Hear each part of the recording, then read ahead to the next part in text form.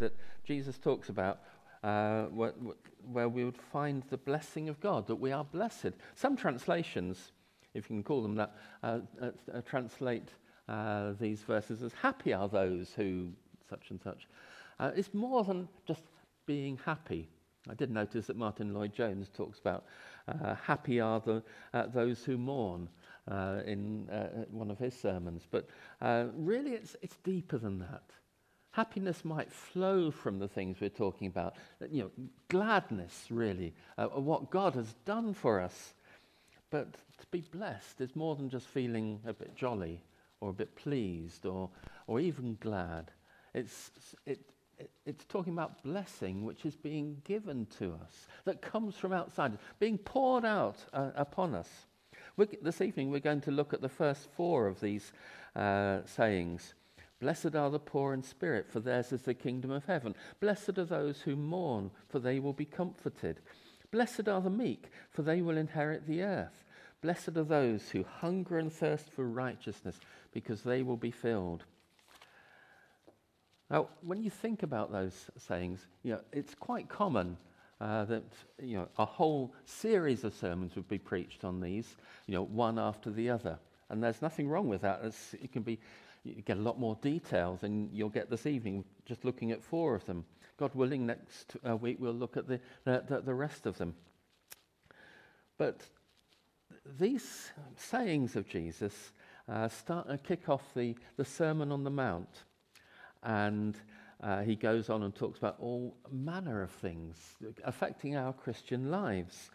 I asked if we could read through to verse 16. We're not going to look at verses 13 to 16 at all in the next couple of weeks. But there it's talking about the effect that we have on the world, upon society around us. We are the salt of the earth. We are the light of the world. And it's because of the lifestyle that comes from being a Christian, that flows out of being blessed by God, of being saved by him, of being transformed bit by bit into the likeness of Christ. And really what this is talking about is a lifestyle that is a different lifestyle to the world around us. Not an alternative like that.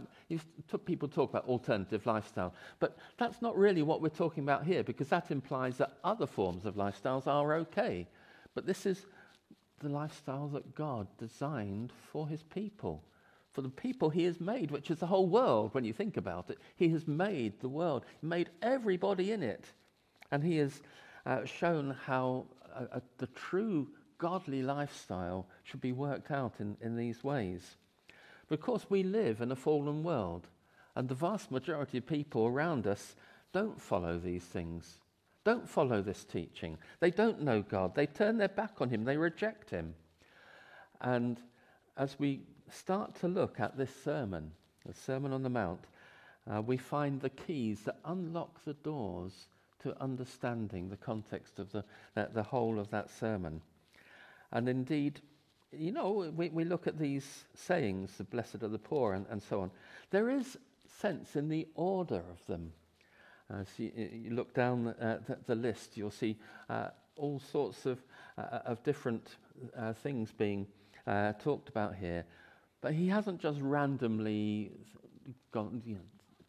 picked odd things and just put them together in any old order.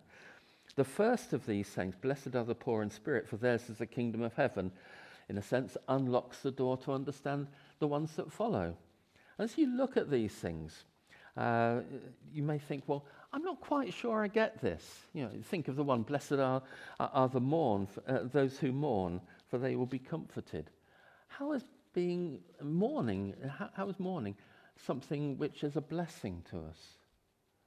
Well, you see the fulfillment of it, and we'll come to that in a minute. But to really understand what these words mean, we have to think of the context, because when he talks about mourning, we would normally use that word mourn to describe someone who's been bereaved, who is grieving over a relative or a friend who has died. But to the people that Jesus was originally speaking to, it had a different sort of depth of meaning. And if you go into the Old Testament and see how that word is used, it's rarely talking about someone who has been bereaved, but rather it's talking about people's attitude to what is happening around them. Let me just turn to Isaiah 61. And these are words that Jesus quoted. You think of those blessings, the conditions that are going to be blessed, those who mourn, those who are meek, those who are seeking righteousness. And listen to Isaiah 61. Jesus said when he read these out that these things were being fulfilled there and then. The Spirit of the Sovereign Lord is on me because the Lord has anointed me to proclaim good news to the poor. He has sent me to bind up the brokenhearted, to proclaim freedom for the captives and release from darkness for the prisoners, to proclaim the year of the Lord's favor and the day of vengeance of our God, to comfort all who mourn and provide for those who grieve in Zion, to bestow on them a crown of beauty instead of ashes, of the oil of joy instead of mourning, a garment of praise instead of a spirit of despair. They will be called oaks of righteousness, a planting of the Lord for the display of his splendor. And just there, you've got a couple of references to mourning. But it's not about bereavement. It's about a people who, at the time when Isaiah was writing to them, were facing exile. They're facing the judgment and punishment of God upon them. And they were taken into exile, and then they were restored back to Jerusalem. And Isaiah is foretelling that coming back. And they had come back. But not all of those things that had been promised had yet been fulfilled. They're physically back in the country, but they were still subject to foreign powers. In Jesus' day, it was the Romans that were ruling them and dominating them. And so there were people in those days who were really grieved that God's kingdom hadn't been restored as it apparently had been promised and foretold. And they were longing to see the consolation and comfort of Israel. Remember when Jesus was taken to, the baby Jesus was taken to the temple to be dedicated, and there were two people who met Mary and Joseph and Jesus when they went into the temple.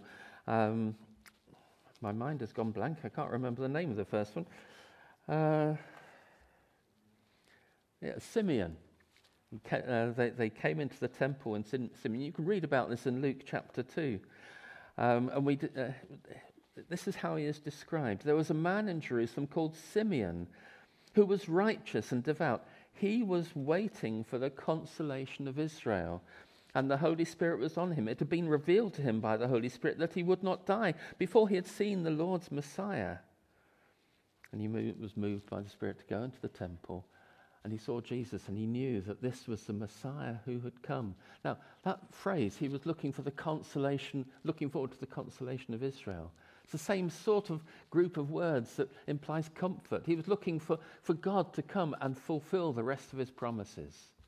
And likewise, there was a lady there called Anna who was very old, and she recognized that this baby was the promised Messiah, and she gave thanks to God and spoke to everyone around her about it. There's a depth of understanding, of meaning of some of these words which goes beyond just what we might immediately think. Or, blessed are the meek, for they will inherit the earth. It's a quotation from Psalm 37, where the words are slightly different. Psalm 37, I didn't write down the verse. Why do I not do these things properly?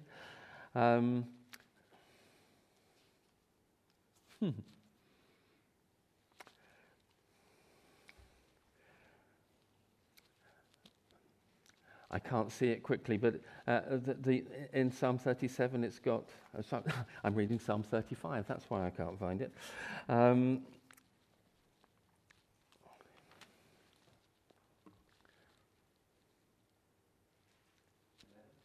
11, thank you, Nathan. Yeah, the meek will inherit the land and enjoy peace and prosperity. The meek will inherit the earth. Meek will inherit the land. The word that is translated as earth in the New Testament can equally be translated as land.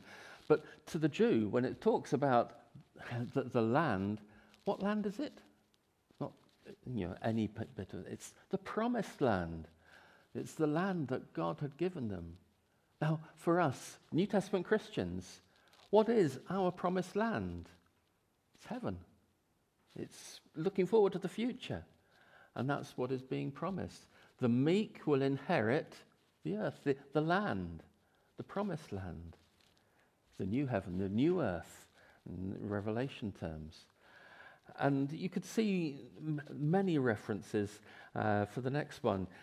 Blessed are those who hunger and thirst for righteousness.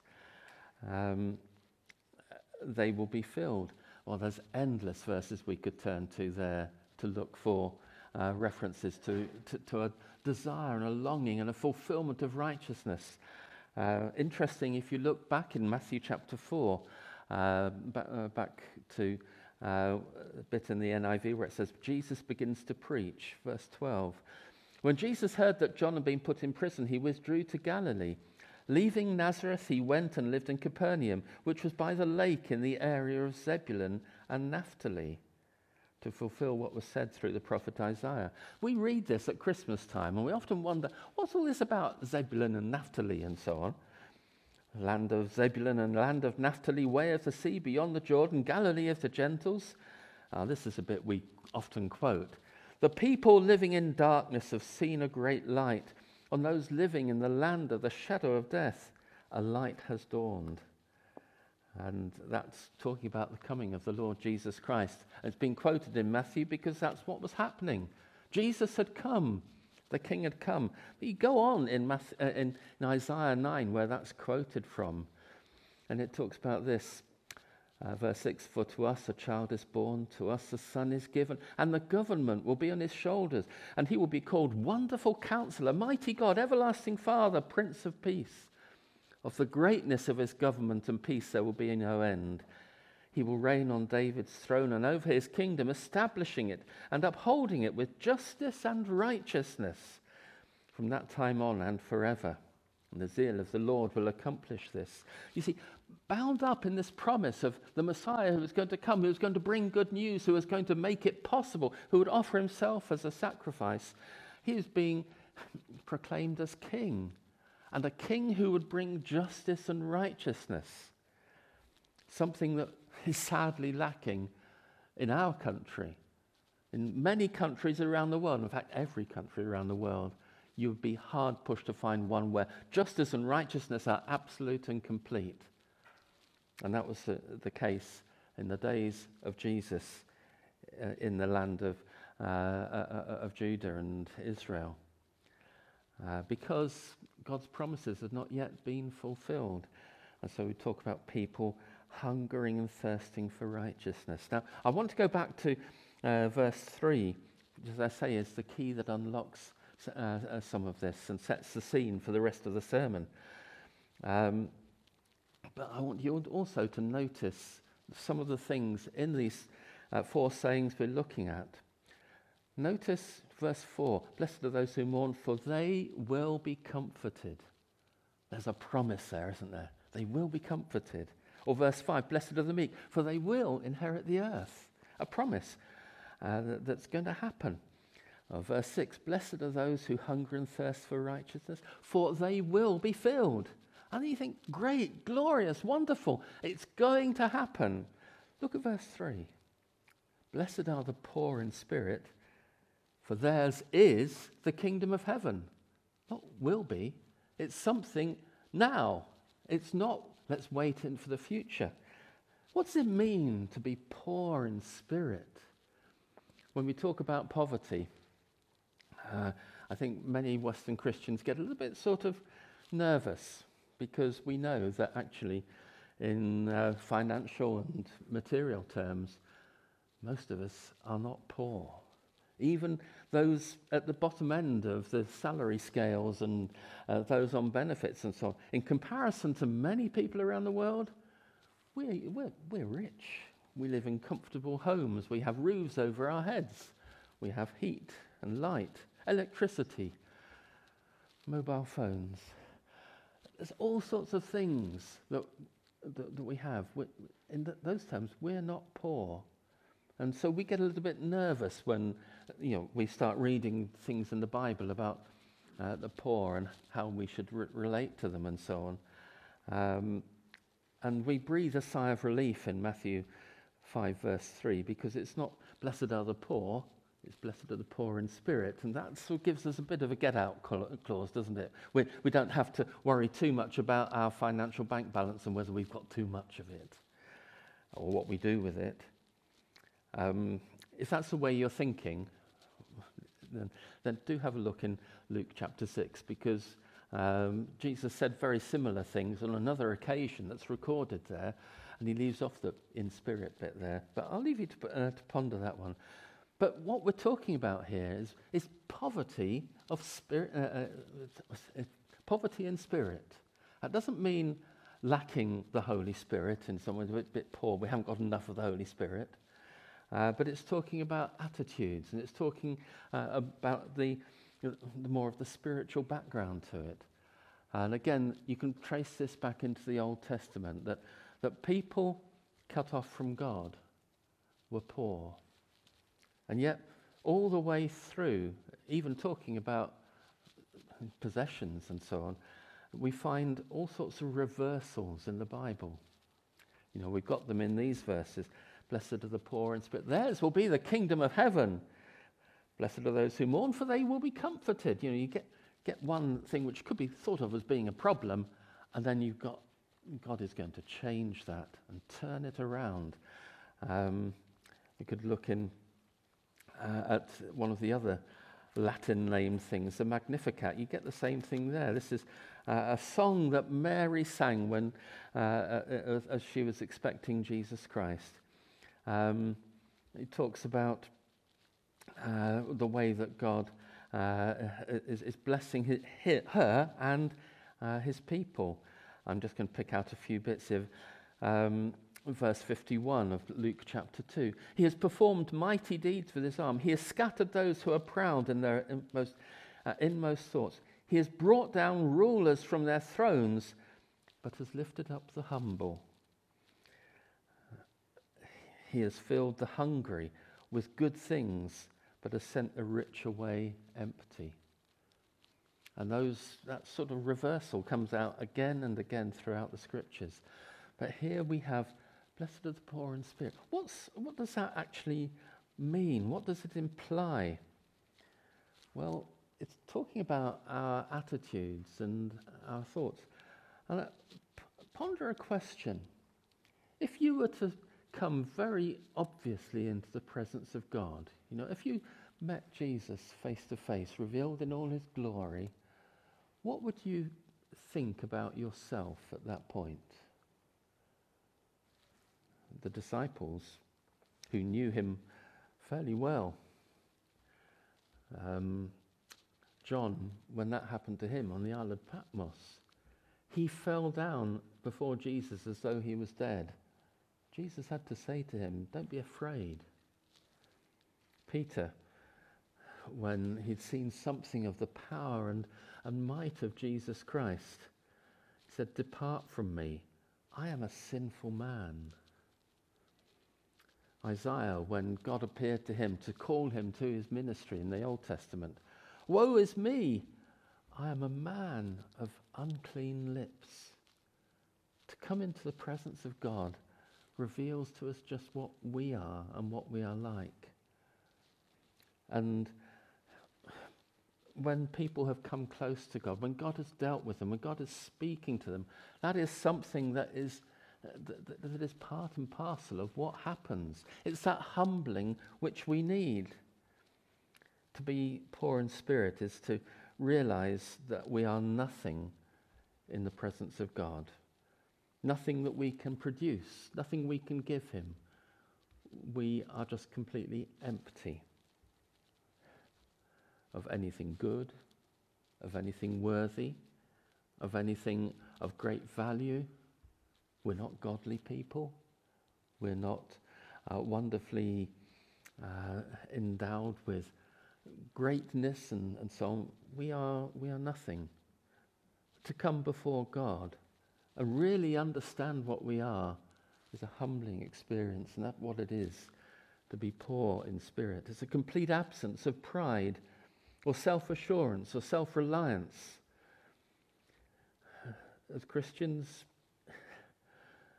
we have such blessing that flows from this. But we, as Nathan was saying this morning, there's nothing to be smug about here. It's all down to the grace and the mercy of God, what he has given to us, the freedom that he bestows upon us. But we come to him as completely empty vessels. And that's right, because if we come full of all our good ideas and wonderful situations that we think are great, how can you fill something unless it's already empty? People so often rely, well, I'm going to put this in the negative. As Christians, we do not rely on, say, our family history, our family origins, our nationality, our race, or our gender. We may have varying temperaments, but one is not better than another. Our abilities do not save us. Our education is an irrelevance in this. Our position in life, or what sort of personality we have. There are some people who are wonderfully optimistic, outgoing extroverts, and then there are others who are frail and fragile and wouldn't say boo to a goose. And some people think that the great extroverts and the great personalities, that they have something special. But that's nothing in the sight of God. We may put them on a pedestal sometimes, but they don't belong there. Whether we have personality or charisma, whether it's manufactured or otherwise, it is an irrelevance. To come to God, we need to understand our poverty of spirit. Now, people avoid that. They don't like thinking about that. They want to cling on to the things of this world that make them seem great. But we're talking about a poverty here. What is a poverty like? Poverty is something that takes away any power that we have. Poverty is people knowing their need. I'm very conscious in our country we have great extremes of wealth. I've said just now that often those who think that they're a poor end are actually rich compared with other parts of the world. But even in our own country, there are some who are living on minimum wage or on benefits or something like that.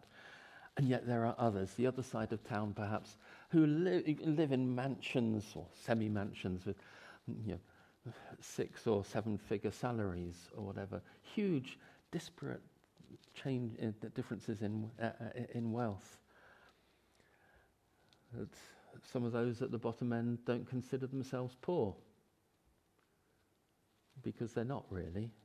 But I've seen folk who have huge salaries and then they lost their job and they're having to take something much less paid. And they struggle because they've never experienced it before.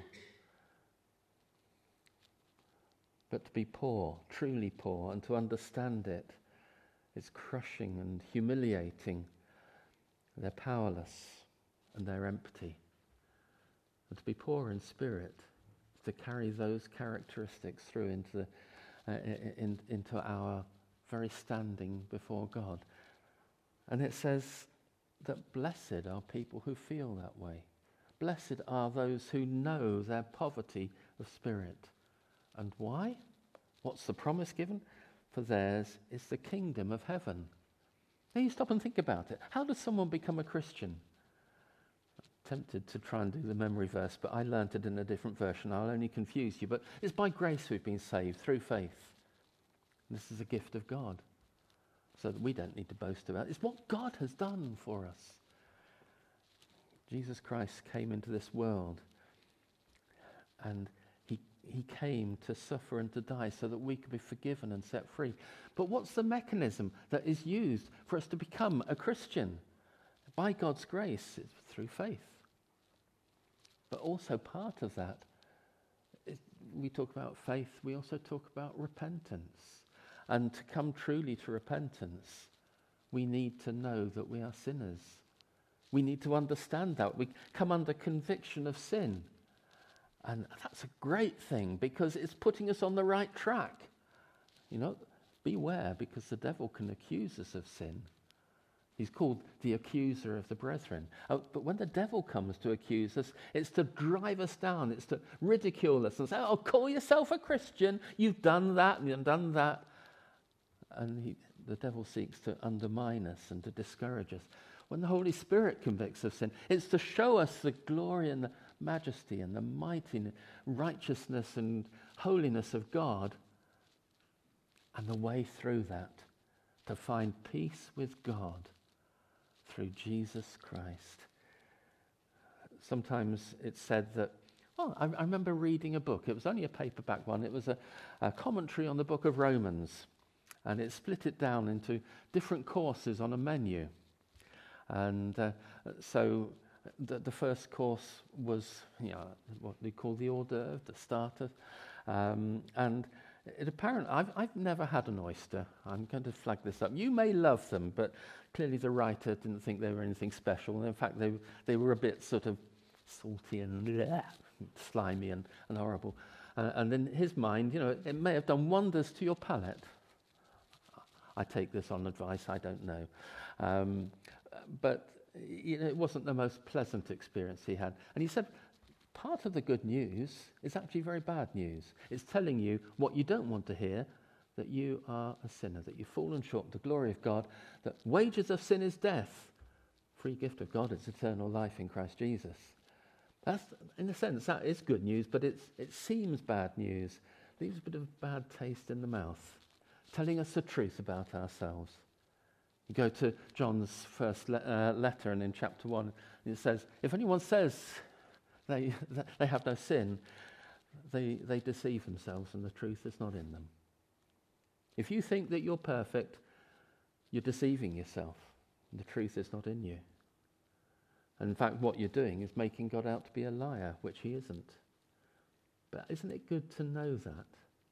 Because then that leads on, leaving you helpless and not feeling self-confident and I can cope with this sort of thing, but crying out to God to find peace, to find forgiveness, to find salvation. Blessed are the poor in spirit, for theirs is the kingdom of heaven. Come to God. Let him humble you. And I say this to you who are Christians. It's so easy to start well and then to become self-satisfied, to be spiritually smug. I like that expression, Nathan. Thank you for sharing it this morning. It's so easy to think that we've started, so we'll finish it off. Someone to think of themselves as being, what a wonderful asset I am to the church, to the kingdom of heaven. It is Jesus who works through you. Blessed are the poor in spirit, for theirs is the kingdom of heaven. It's the most wonderful reversal of all, knowing how deep is your problem and then being lifted up to heaven. And that's now. We are not actually physically in the place called heaven. That will come when we inherit the earth, inherit the land, which is a promise for the future. But what we have now, our status as Christians is that we are the children of God. Yes, we are his servants, but he has bestowed upon us an inheritance. He has adopted us as his children, so we will inherit the land, the earth. What about the mourning bit? Are you satisfied with your life? Are you satisfied with your faithfulness as a Christian? Are you satisfied that you fight well against sin and seek to live a godly and righteous life? I'm guessing you probably feel that you fail. I hope you do, because we all do. We all should do. Does that grieve you? Are you mourning over it? Do you look at the church around you and think, we're not perfect? Does that grieve you? Do you mourn over that? Do you want something better? You will be comforted. There will come a time when everything is made new for the people of God. When we enter into the glorious fulfillment of the kingdom, and we are given new bodies, so we don't even have aching joints and things like that. We can see properly, and everything's wonderful again. And God richly blesses us.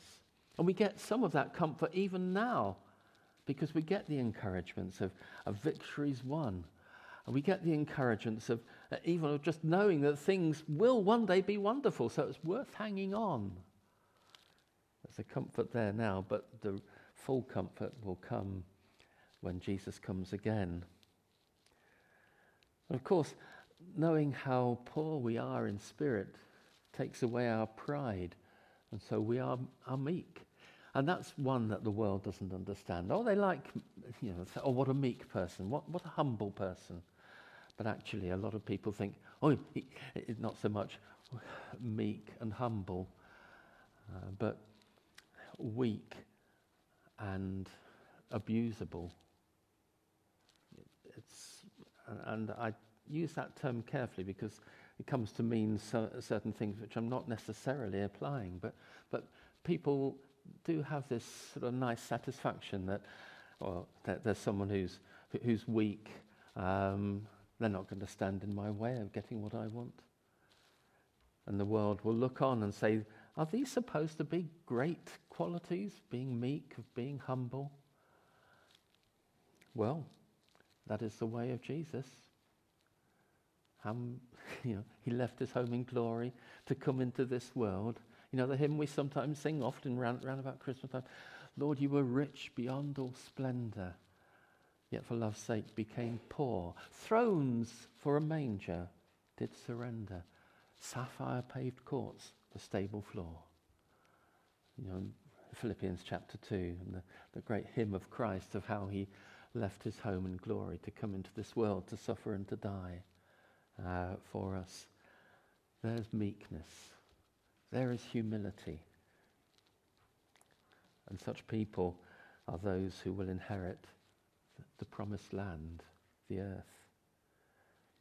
And another part of this of being poor in spirit is the way in which we hunger and thirst for righteousness. I've touched on this already. We're talking about mourning. But do you long to see justice and righteousness? Not just in your own life, but in the life around us, in the land in which we live.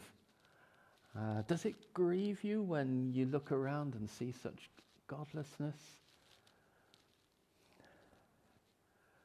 So often we just want to close our minds to it, to hive ourselves off into our own little ghetto and where everything's safe. But we are to be salt and light in this world. And getting out there means that we'll be rubbing up shoulders against people who dislike what we do. We'll touch on this more next week when we come to the last of the Beatitudes. But in coming to God, we will find that our awareness of these things changes. Our priorities will change. We'll mourn over the state of our lives, the need of God's people, the godlessness of the world. We'll become meek, knowing our true status, being God's servant and being adopted as his child. That's a humbling thing, isn't it? That God Almighty, should love us so much that he adopts us into his family and gives us wonderful blessings to come. Why? We don't deserve it, but God loves us, and so it's going to happen. We will hunger and thirst for righteousness.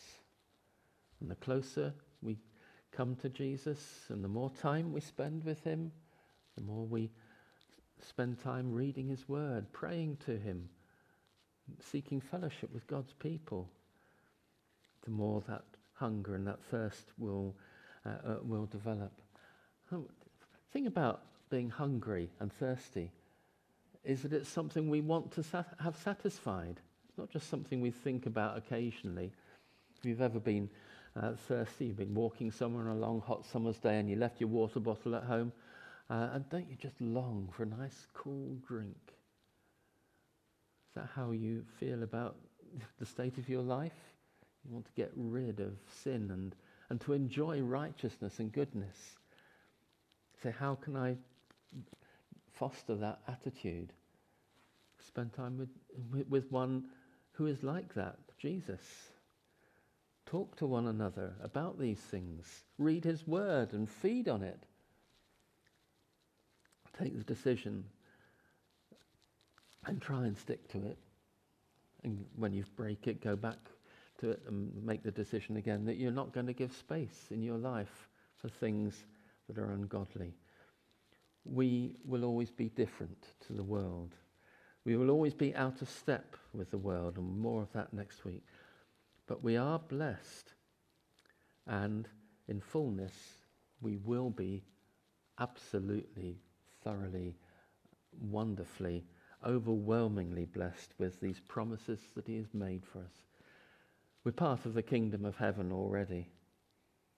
We will be comforted, and we may know that part of that comfort now. We will inherit the promised land.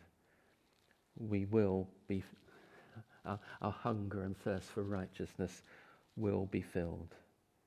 Maybe partly now, but in the future, in that wonderful future lying ahead of us, absolutely gloriously so.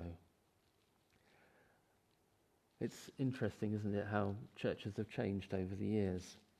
That some of the things I've spoken about this evening are not common subjects to be talked about. Conviction of sin,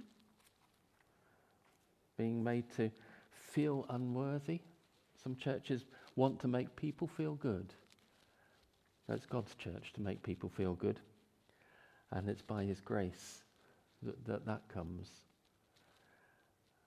But I remember as a young Christian going up to university and going to the University Christian Union. And I'd come from a church which was a very happy church. It was a good church. But everything was very joyful and so on.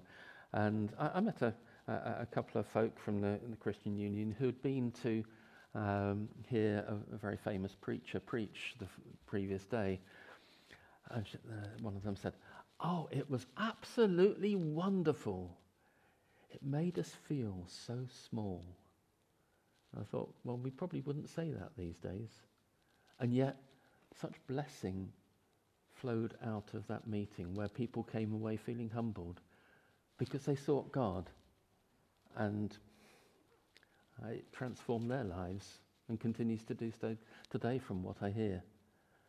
It's wonderful the things that God can do. Let's pray, shall we? Lord, we thank you that you are a God who knows us much better than we know ourselves. Lord, we read your word, and so often we select the bits that we want to think about and seek sorts of encouragement. And yet, Lord, when you deal with us, when you speak to us, when you take those passages which we don't find so comfortable and actually open our eyes to see how awesome some of these truths are and what it means for us, we are truly humbled before you and made to feel uncomfortable and sad and grieved. Yet, Lord, we thank you that you do this for us. For in doing so, we're no longer blind. We can see. We're no longer deluding ourselves, but we're becoming rooted in truth. And we're no longer just clinging on to the trivial things of this world, the toys of this age, the things which will pass in fire.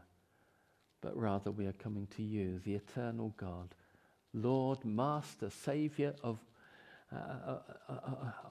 your people, your church. And Lord, we know that in the day when Christ comes again, that everything will be made new.